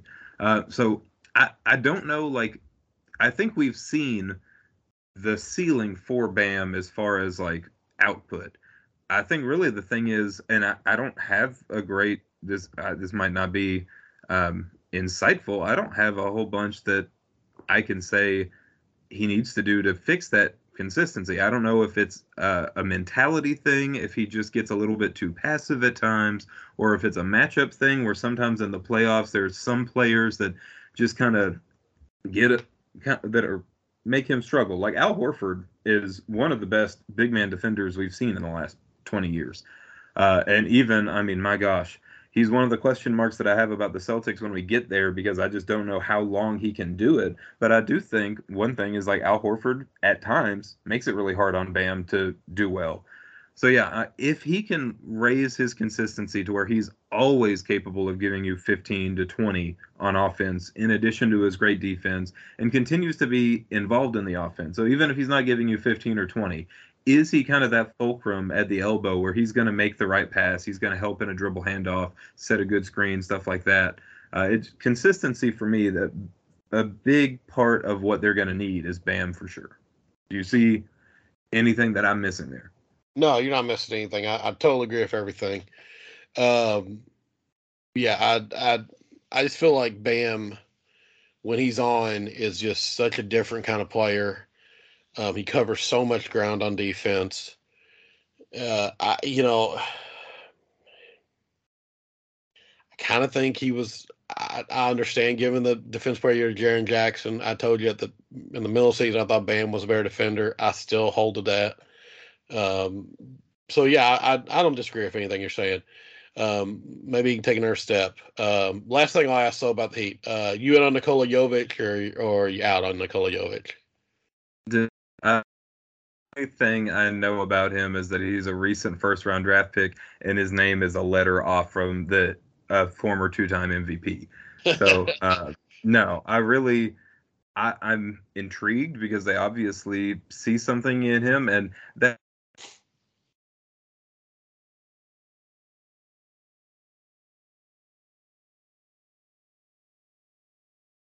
I lost you, Chase. You there? Replace some of the production that you got out of Gabe Vincent and Max Strus, and I assume they're going to be really different players. But can you get something out of Jovic, or can you get something out of Jaime Jaquez or something? Because they have production they're going to have to replace. I mean, I trust Spoelstra to get stuff out of people. I think Jovic is probably going to be in the starting 4 by the end of the year. Now, whether he's going to be that good or not, I don't know. I know they're really high on him. So we'll see. I don't know. We got to move on. Yeah, again, the trust in Spoelstra is why we both have him at 3. So yeah, makes exactly. sense. Let's talk about the Bucks, who had probably the most important pickup of the summer. I think we both agree that them picking up Ty Washington really is going to put them on another level. Really send exactly. them. I told you the Rockets were silly be. for giving up on them so fast. Exactly. So I really think that's where the fulcrum of what the Bucks are going to be really resides with our boy Ty Washington. Yeah. So yeah, I'm glad we both kept a straight face during that. No, I mean, the Bucks. We already know what we got to talk about here, right? We got to talk about our Damian Lillard. We got to talk about Giannis and how that fits. And if there's anyone, you talk about a team that that you're like, you're like, I don't know who's going to fit around. You said that if they trade everybody for Dame, who else is going to play? The Bucks were already kind of a shallow team, in my opinion. They picked up Cameron Payne this year. They picked up Ty. Of course, they picked up Lillard, of course. But it's just I'm so huge on Damian Lillard. Why, Chase? Talk to me. Why do I not trust this team that much? Well, if there's actually, let me ask you this before I go further. Do you think there's a gap between the Celtics and the Bucks?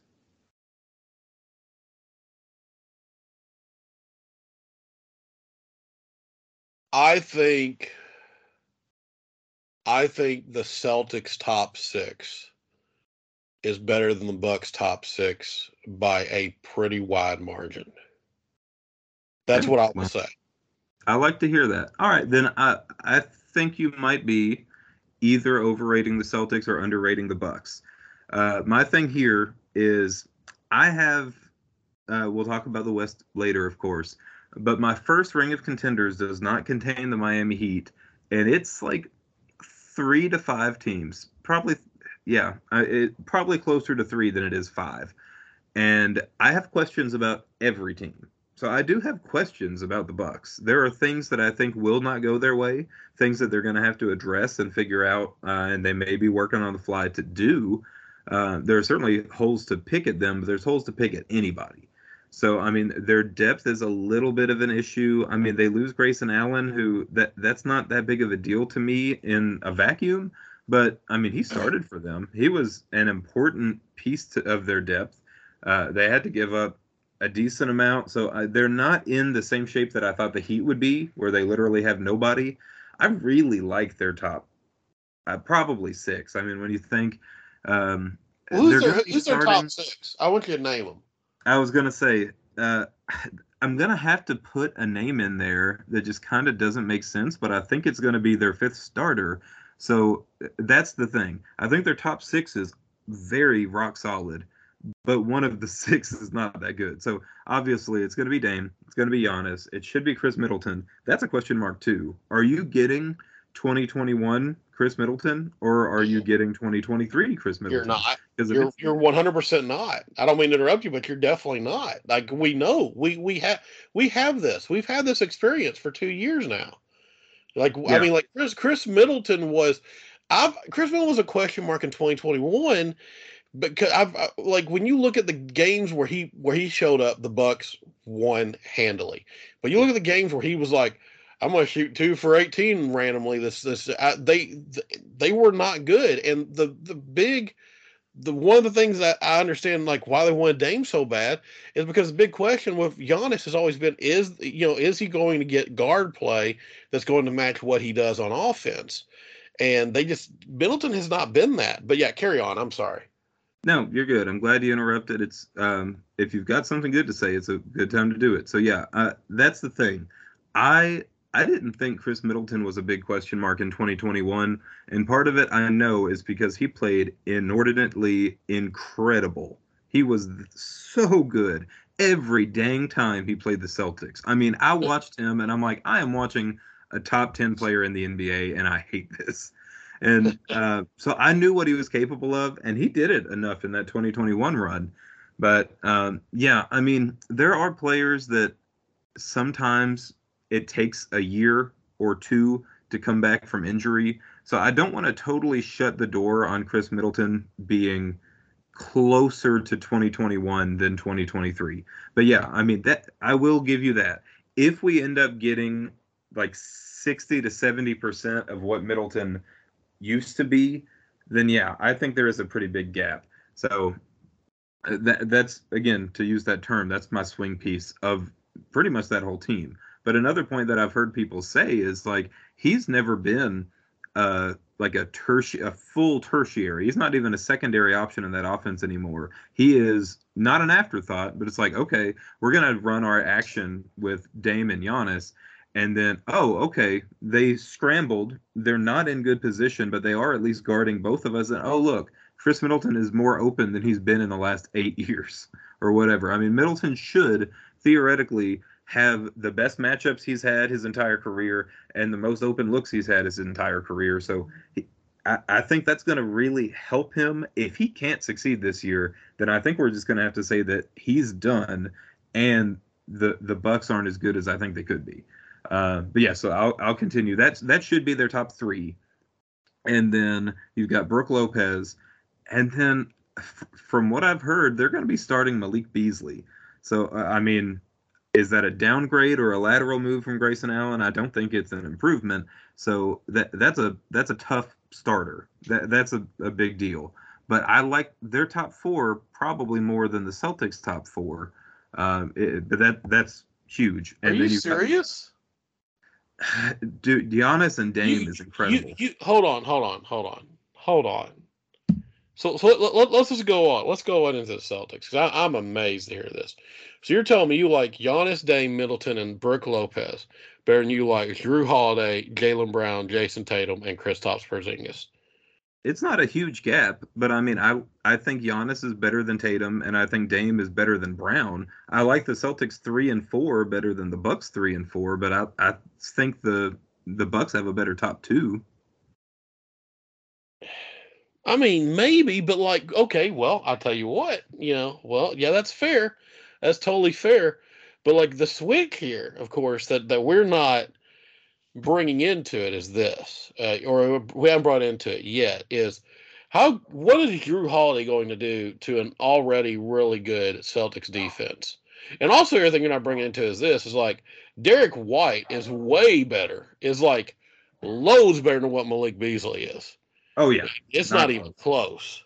So to me, you're like the idea of their top four being so much better relies so much on the fact that you're expecting Chris Middleton to be close to what he was.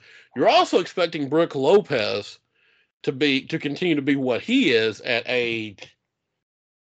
Yeah, I mean, we're already on Brook Lopez 2.0.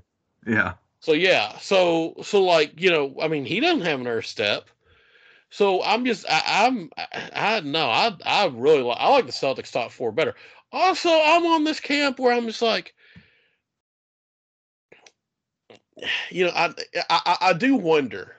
I'm gonna say it again. I wonder how many times Jason Tatum has to outplay the best players in the NBA before he's the best player in the NBA. Like, how many times that have to happen? Because once again, like it's I understand. I understand Jimmy Butler was the story of the playoffs last year. Okay, but Tatum knocked him beat out 2 years ago in the exact same in a row. He outplayed Durant, played at least two what Giannis was, and then outplayed Butler in three separate series. So I don't understand what has changed here. Like I think Tatum has another step. I think he can take another step. But it is interesting to me that we do this thing with Tatum where it's like, yeah, I think Giannis is better. Well, yeah, I mean, sure, he's Giannis. He's a freak. But once again, when we get into these 7-game series, I mean, because I personally, I will always say this. Okay, Tatum doesn't bust his ankle in Game 7. That game goes completely different. But of course, if Joe Mazzulla understands how substitutions work, that game might go completely different too. But I don't know. But I do think there's that gap between Giannis and Tatum is a lot closer than a lot of people think it is. Um, I'll and I agree with just that. I don't know. It's one of those things where once again, 2021, Giannis was fantastic. He was great, best player in the league. But he's had two disappointing playoffs. Disappointing playoff exits since then. And last year the back was a whole different thing. Plus the Heat were just a weird team, such a fluke of a team, or maybe not a fluke. I don't know. But I don't, man. I think that's a lot. I don't think I'm overrating the Celtics, man. I mean, okay. So you're a Celtics guy, Chase. So talk about the Celtics then. When you compare the Bucks, did you tell us who the sixth best player on the Bucks was? Because I'm struggling to find who that is. If I think I did. If I didn't, it's probably Bobby Portis. I want to say that's who I expect to be their sixth man. Okay. That's Yeah. Okay. All right. So give me the top six for the Celtics then. All right, so I mean, top six for the Celtics is incredibly easy. It's Drew Holiday, Jaylen Brown, Jason Tatum, Kristaps Porzingis, Derek White, Al Horford. Okay. So let's say here. Okay. So this is why I've got a gap between the Celtics and the Bucks. So let's say, okay, that the the top four players for both teams are, I mean, minuscule. Like Bucks are better, but like they're not that much better, right? I mean, you think the Bucks are better, but like it's not a leap, right? No, it's definitely not a leap. And then again, I mean, however you break it down, I mean, I think the Bucks top two are a little bit better, and then the Celtics 3 and 4 are better. The Celtics 5 and 6 are better. The Celtics 7 through 10 probably better. I'd have to go look at what Milwaukee has past that, but yeah, I mean, I think it's close, and I think the Celtics are better overall. And then I want to point out, like, I think when I made some player rankings recently, I had Jason Tatum as the fourth best player in the NBA. I think he's the best player in the NBA who hasn't won a championship. I have him over Luka Doncic. That's probably the most contentious one that I would have him over. I think he's excellent. I also have that much respect for Giannis. And then I worry about. I know Dame's not a stellar defender, but the gap between Dame and Jaylen Brown, depending on the night, can be pretty big. Uh, so that's kind of where I stand. And then I'll also throw out, I always have a little bit of extra pessimism for my own team baked in because I experience heartbreak enough because my teams are always good enough to win titles, but they don't win enough for me, so I'm just sad. That's fair. I'm looking at the Bucks roster right now, and I don't know who the seventh best player is. It's somewhere between Robin Lopez, Jay Crowder, and I guess Cameron Payne or AJ Green. And Yeah, I don't love that. Jay Crowder is probably going to play minutes, but I don't know what he is even anymore. And I love Jay Crowder when he was a Celtic. Yeah, I mean I like Jay Crowder, but once again we're looking at a downward slope for that guy's career right now. So I don't know. I think the Celtics are gonna. So last thing we'll talk about with these two teams, okay? Because we do need to move on. But Yeah. like both of them, I have serious questions about the coaching for both of them. So like the last big headline we got was Adrian Griffin firing Terry Stotts. Which to your point, I did look up. It is funny because it happens like 2 days after Damian Lillard's talking about how excited he is to have Terry Stotts, like as an assistant. Every time something like that happens, it's just funny to me. I don't know. There was some type Yeah. of thing at practice. When this happens with young coaches, they got to come in. They've got to set a standard. And apparently Terry Stotts wouldn't talk to Lillard and Giannis while the rest of the coaches were huddled together. and Griffin yelled at him, and it's unfortunate, but it does, I think, lead into an issue I have. Both at the very least, both these teams, which are, in my opinion, the two most champion ready teams, even over the Nuggets. I mean, I think the Nuggets have the best shot at repeating. But if you just look on paper at the teams that are the most well constructed to win a championship, it's between these two teams. And yet, to me, the biggest question mark is, at the very least, if I'm being nice, the coaching here is untested, or untested, or just like a big question mark, because we saw Mazzulla have really bad moments during the playoffs, and we've got Griffin here who's firing, a assistant coach who was really brought in kind of be the Dame Whisperer in a lot of ways. So Mm-hmm. right off the bat, you have these issues. I do know, I know you're excited, more excited than I am. The Celtics did bring in Jeff Van Gundy as an advisor, so he can advise on you know whatever he advises on. I don't know, I guess, but yeah, the coaching there, Chase. Talk a little bit about that. Well, so I am. I'll say I'm much more excited about Sam Cassell being brought in as an assistant than I am Van Gundy coming in as a consultant. But I mean, I do still think that Van Gundy is going to be. I would think he'd be a net positive, even if it's not a huge positive. Like, that's just somebody with experience who can probably sit Mazzulla down. And I mean, I was surprised to hear some people say, okay, this is not what I'm surprised about. Some people said that it was probably Griffin being a little bit too concerned that Terry Stotts is a former NBA head coach. And if things don't go well, you could really easily see after 2 years or maybe even one, the Bucks let Griffin go and have him replaced with Terry Stotts. I don't. I've heard some people speculate that about Van Gundy, and I would just be shocked if the Celtics hired him as a head coach. I would not be happy about that. So I don't think that's a thing. So I think he's going to be a positive. I love Sam Cassell. He was like a player slash assistant coach the last time the Celtics actually won a Right. championship.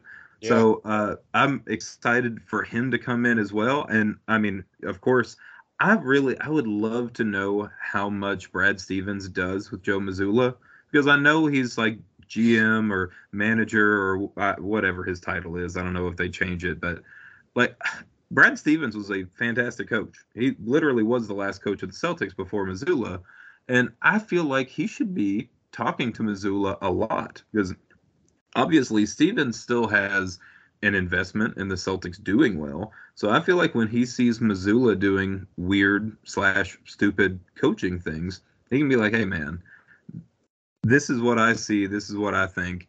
And if nothing else, I think there are more heads that are going to be in the room that can do that for him.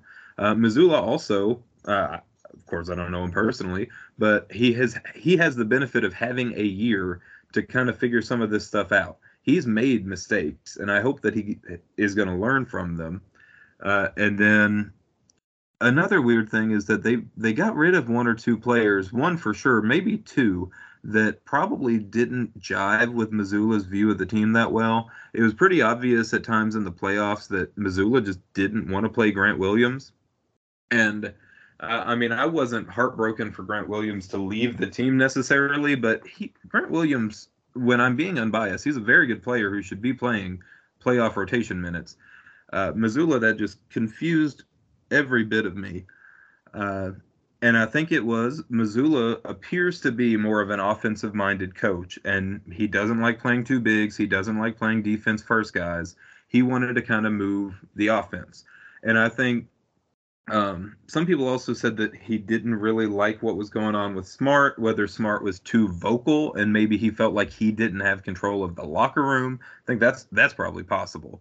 But Smart was facilitated stuff in that offense. I think he helped that offense hum more than he hurt it, like Grant Williams kind of maybe could, because I never want Grant Williams dribbling the ball.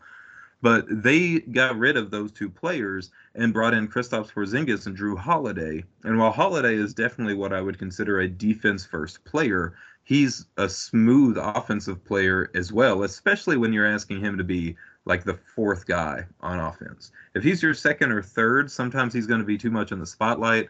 But I think they kind of got guys that probably jive more with what Mazzulla wants. Whether that's good or bad, we'll see. But there's a lot of that inexperience at coach that the Celtics just had, because I talked about it earlier. What you see on paper is not always what you see on the court. I still think the Celtics on paper were the best team in the NBA last year. I think they were better than the Nuggets. They just did not put what they had together as well as what the Nuggets did. The Nuggets did a phenomenal job, and they're an excellent team. They absolutely could beat the Celtics even on the Celtics' best day. But they were able to have that cohesion a little bit better and reach close to their maximum potential. Were you going to say something? No. No. I mean, I agree with everything you said. No, I don't think there's really anything left to say. I think you hit the nail on the head on, on what the Celtics need to do.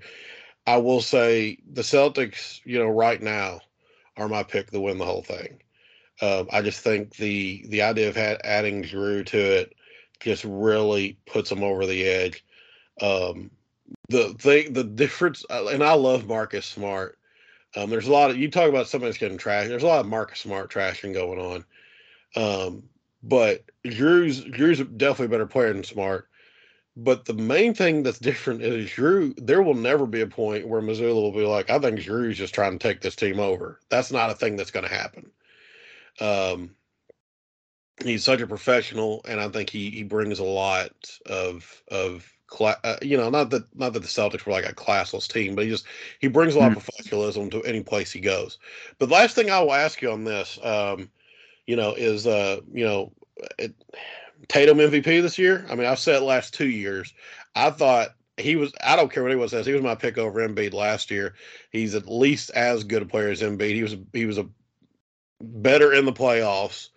And I mean, Embiid's a better scorer, I guess, but I mean, Tatum's as good a rebounder. I think Embiid's defense is overrated. So, I mean, I don't know. I mean, is this year Tatum wins MVP? What do you think?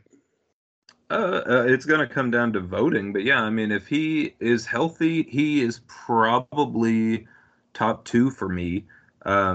If I don't know if I'm trying to read a little bit too much into my crystal ball. I don't have him winning it this year, but he's my second candidate. So I think it's very possible. I think the Celtics, I don't know if everybody else feels this way, but I think basically every member of the Celtics has something major to prove this year. So like I'm not necessarily expecting this, but I think it's very possible that this team is so motivated that they could go out and get 65 wins. If things break right, of course, you have to have health and stuff like that. But I've been hearing way too much, obviously not from anybody on this podcast right now, but way too much Tatum slander lately. I couldn't believe some of the stuff that I've heard negatively said about Jason Tatum. It's just ridiculous. So, yeah, I think he's a little bit underrated right now on the whole, and I think it easily could be him. I would hedge against that, but yeah, I think there are only like 3, maybe 4 really, really good MVP candidates right now anyway. That might be a little bit of a hot take, but there are only 3 players I'm even considering for it, unless I'm overlooking somebody obvious. I think I've told you before, in my lifetime, Tatum is the most underrated superstar player I've ever seen. Ryan Russillo, on 2 straight podcasts, has said he likes Devin Booker better than Jason Tatum. I do not understand that take in any way, shape, form, or fashion. I like Devin Booker a lot. I don't know what Devin Booker does better on a basketball court than Jason Tatum does. Maybe a better shooter, I guess. But I'm so confused. And there's a lot of people that have that take. And I just feel like this is a guy, he goes out, I mean, Chase, I've talked about this before, man, like You realize he's the first Celtic to average 30 points a game? Like, you can look that up. I mean, you think about that for a second. I mean, the Celtics that have been, I mean, Celtics have the second, yeah, I mean, arguably the first, but like I would say the second most, superstar players ever. And he's the first one to average 30 points a game. Like, if you look at like what he did last year, which is 39 and 4, like it compares to like, like the comparisons would be like Bird's 87, 29, 9 and 6 team, maybe Havlicek's 28, 7 and 7 in 73. Like, I mean, you're looking at star level stuff here, and no one talks about it. It is mind boggling to me. It is amazing to me. And I have to, and it annoys me more because I'm defending a Celtic. So like it's even worse, you know. But yeah, I think, I've got a pretty small pool of MVPs too, but he's my number one. We got to move on, Chase. We got to move on. Yeah, can I ask you, and I'll let you rapid fire it if Yeah. we can, because I know we can be a little bit long winded, but I don't know. I don't think this is an easy question to answer. Who do you think benefited from the recent trades more, the Celtics or the Bucks? Because I was on quite a roller coaster where like I thought the Celtics and Bucks were on pretty equal footing. I wasn't supremely confident, but I felt pretty good. And then the Bucks go out and get Dame, and I'm like, oh no, I don't feel so good anymore. And then the Celtics go out and get Drew because that he was part of the Dame deal. So all of a sudden I'm like, okay, I feel pretty good again. I think the Celtics are slight favorites over the Bucks. So do you have like a big take on that? Like which team benefited from the trades in the last few weeks more? I think both trades were A pluses. Both of them at both. So for me, one of the issues I have a lot of trades in the NBA is I'm just like, I don't know what that benefited. Both those trades answered exactly what was wrong with their teams last year. With the Bucks, it's what is our offense if Giannis gets stalled? You know, what is our offense then? Uh, and then with the Celtics, it's, you know, we have this like situation where all of a sudden, we can't defend a guard to save our lives. And also we have a situation where, you know, we have players that are making our coach uncomfortable. Like I said, Drew Holiday is universally beloved in the league.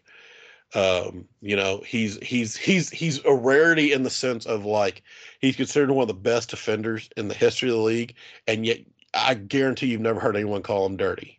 And like I've heard people call Scottie Pippen dirty, I've heard people call Jordan dirty, Kobe was called dirty, I've heard people call Kevin Garnett dirty. You never heard Drew Holiday called dirty, and so like those two things. I mean, those were the issues with the Celtics last year, and like with the Celtics, um, like being able to have somebody that can calm things down, being able to have someone that can, from the perimeter, run a pick and roll. You really didn't have that. I mean, Derek White can. I love Marcus Smart, but he's not consistent in that role. So like, I think both of them are tens, Chase. I don't know which one to put above. But they both answered consistently the problems that they need, other than once again the coaching, because Budenholzer, for whatever reason, had for I don't know what. Budenholzer is the coach I go back and forth on the most, because I don't know if he's a really good coach or like a really lucky coach. And then with Missoula, like his offense last year was not great. And then like he made some really kind of bonehead decisions last year as well. Those are the answers that weren't answered. But and from a player standpoint, no, I think they made uh, perfect moves. You'd want the Bucks to be a little deeper, but that's about it. And I just I don't know how deep you have to be if if you've got Giannis and Damian Lillard, dominating everything. And I really do think like the only teams that can exploit the deficits they have are each other. So no, I think it was a 10 and a 10. A plus on both sides. Yep, I'm pretty much on the same page there. I probably have two main questions for each team. Each one of them is the coaching, as you said. For the Celtics, I like their depth fairly well, but I think they need one more front court guy because they send Robert Williams out in that trade to get Drew Holiday. So now, like, Al Horford is the only big from last year's team that played real playoff minutes coming back. So I mean, your third best big now is probably Luke Cornett. I like Cornett. I think he's going to play plenty in the regular season and give good regular season minutes. But I don't know about that in the playoffs. So especially if there's any kind of health concern for anybody. I mean, Al Horford's like, I want to say he's like 37 now. I mean, he's getting Yeah. there. So I think the Celtics need one more front court piece, and then I'm interested to see if this actually rears its head. But the other issue I have with the Bucks is that they really don't have awesome guard play on the defensive end anymore. I mean, that's a huge swing going from Holiday to Lillard.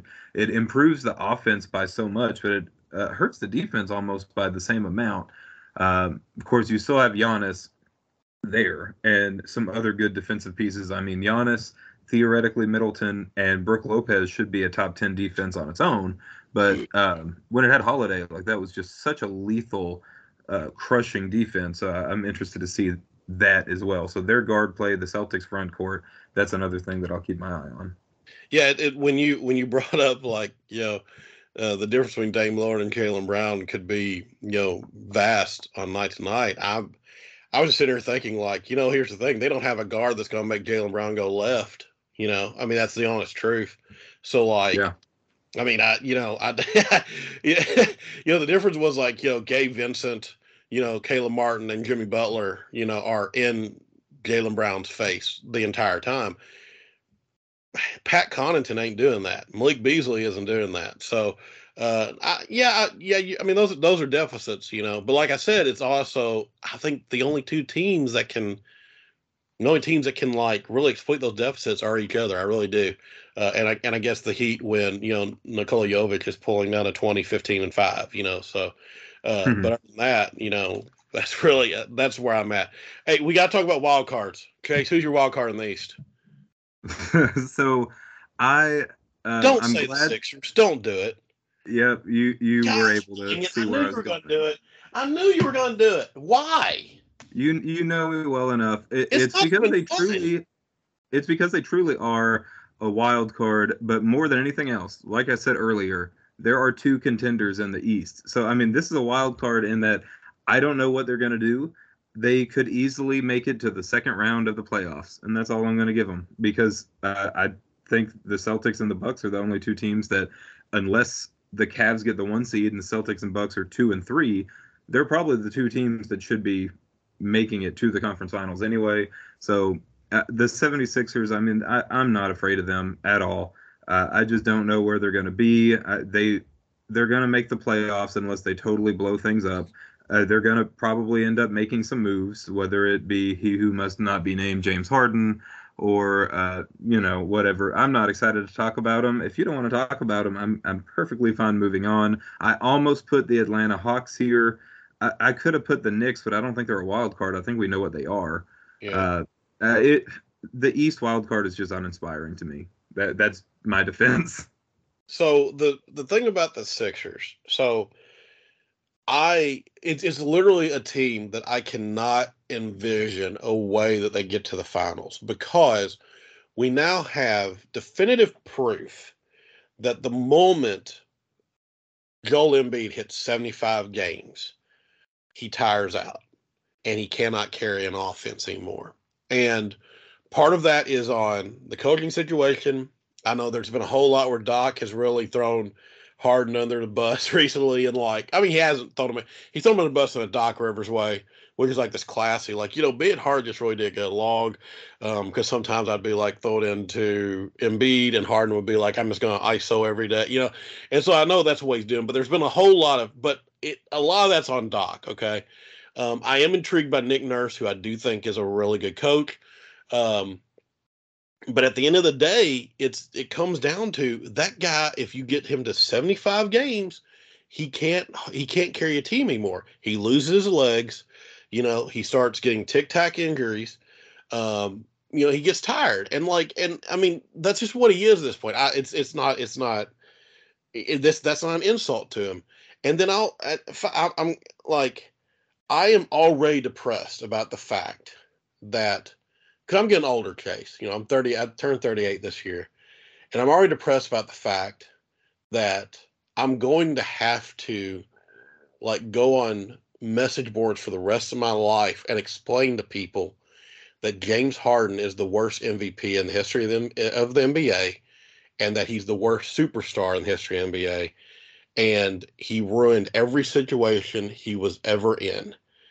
And with the Sixers, I really am kind of happy that it's happening to him, because the love affair of Daryl Morey has to stop. He's he's never GM'd a team that his ideas of what a team should be are not conducive with good basketball. And I hope this is the end of it. I hope it's the end of it. Hope Morey gets fired. Hope Embiid gets traded. Hope James Harden never plays again. And let's just move on and let Philadelphia start over again and give that town the team it deserves. Because Philadelphia has fantastic fans, and it's unfair, because this is all we've talked about for the past 2 weeks is James Harden, was forcing his way out here, and it just is. I'm tired of it. I don't want to deal with it anymore. And this is the least fun wild card you could have picked, Case. This is the least fun. Okay, my wild card's way more fun. Who do you think my wild card is? Is it a team that I said recently? Is it any of those teams that I've named, like Cavs, No, Hawks? it is not. It is not. But when I tell you, you won't be surprised. Okay, I've got two guesses then. I feel like it's either going to be the Pacers or the Magic. It's the Pacers, baby. They were my Listen. consideration. Listen, the Pacers. The reason the Pacers are a wild card to me is you could tell me they're going to be the 12th best team in the East or the third best team in the East, and I would not disagree with you. I would, because it is the weirdest, Chase. It's the weirdest team I've ever seen put together. I've talked to you about this a little bit, but this team has 6 guards that are supposed to play, and I don't understand how that works. When you look at so starting off is I'm a huge Tyrese Halliburton fan. I think Halliburton's going to make a leap this year. He made a leap last year, 20 and 10 points and assists, which is very difficult to do and does not happen as often as you think it would. But I love this team so much. Okay, look, first and foremost, okay, they grabbed my boy Oscar Tshiebwe, okay, who, I am convinced, okay, I am dying on the hill that this man is the next Kenneth Faried. I'm the only person on that hill, You talk about how you overrate UK players, I guess I do as well. But he's on the team. He's made the team. He's going into the season. They've already said. So I'm excited about that. They also drafted one of my favorite players in Jarris Walker, who I really thought was just a great, really cool glue guy for Houston. I think he's going to come in. He's going to set hard picks. He's going to rebound. I don't think his offense is near as good as what they're saying it is, but I don't think it has to be. And I really like Miles Turner, man. I've always liked Miles Turner. Is it weird to like Miles Turner, Chase? No. I mean, I was looking through their roster this past week because, like I said, I probably would have gone with the Hawks if it wasn't the Sixers, but then the Pacers were my very next team that I was going to consider it a wild card. I was looking at their roster, like you said, they've got 13 or 14 guys who. I mean, my goodness, the Bucks would love to have their 8th, 9th, 10th, and 12th men. They've got a really interesting roster, and I mean, Miles Turner is still a very good player. He's been in trade rumors since he was born, basically. It's almost shocking that he's still there. He and Buddy Hield both man, it seems like they've been trying to get rid of them for so long, but they're, especially Turner, really good role pieces that, I mean, he could certainly anchor a steady team that could get the 6 or 7 seed. So I think Halliburton, Benedict Mathurin, and Miles Turner are fantastic players, and I think that's your top 3. And then after that, you've got Buddy Hield, and then after that, you have what I would like to call the Vosverpa, which is value over Suns rotation player. And they've got like 10 players that I would say right now are better than any player on the Suns outside of the four we've talked about. Because, like, you got Bruce Brown, you've got Andrew Nembhard, you've got Isaiah Jackson, you've got TJ McConnell. They picked up Daniel Tice, who I know you love and I love. Yeah. They got Obi Toppin for nothing. Mm-hmm. Who, like, I don't know what Obi Toppin is. I really don't. Like, is he a basketball player? Is he a good athlete? I really don't know. No one knows what he is. So they've got all these players. I mean, like, they've got Nesmith, who's, Yeah, I was going to say Aaron Nesmith. He definitely belongs on an NBA roster. Right. I mean, a great he was a really good 3-and-D guy for him last year. I don't know. I'm just really intrigued to see what this team is. Like I said, this team could be horrible or they could be, one of the best teams in the East. You could, I've got them right now. I've got them as a 6th seed. Yeah, I've got them in the playoffs. I'll fight back. I mean, I don't think they'll be horrible unless they have really bad injury luck. I don't think there's a horrible outcome for this team. I think they're going to be good. I mean, they were in the playoffs last year till Halliburton got injured. Exactly. They were really good. Halliburton was so good. Yeah. So I wonder if he's got another. He's kind of like. I'm not saying like, how there's always like a guy that's like in the MVP conversation, but no one considers him an MVP candidate. Halliburton kind of seems like that guy this year to me. Like he's gonna be like, feels SGA like. Right, exactly. Yeah, like that's where we're gonna be with him. Okay, all right. Let's. You got anything else to say about the Pacers? No, I love the pick. You definitely win the award for most fun wildcard team. You're right. I picked the least one, but I knew that going in. You got anything else about the East? Not really. I mean, I think we've nailed it. Celtics, Bucks are the cream of the crop. We're at the 2-hour mark, Chase. We need to let's get into the West. Yeah. Well, actually, I was about to break the podcast and say, is there a possibility that we could resume at a later date and do the West? Sure. Yeah, we can do that. We can absolutely do that. I think that might not be a bad idea. I would imagine Jake's going to want to split these up anyway. Yeah. I mean, if we're at the 2-hour mark, we're probably going to exceed 3 at this point. Yeah, that's probably fair. Okay. Well, yeah. We will take we'll take a break and then get back a little later. And thank you guys for listening. Thank you guys for listening to the insane ramblings of me and Josh the Wise Sage, and the coherent ramblings of Chase, our good friend and basketball analyst. As always, guys, Phantom is for everyone. Go watch some basketball. Enjoy the season.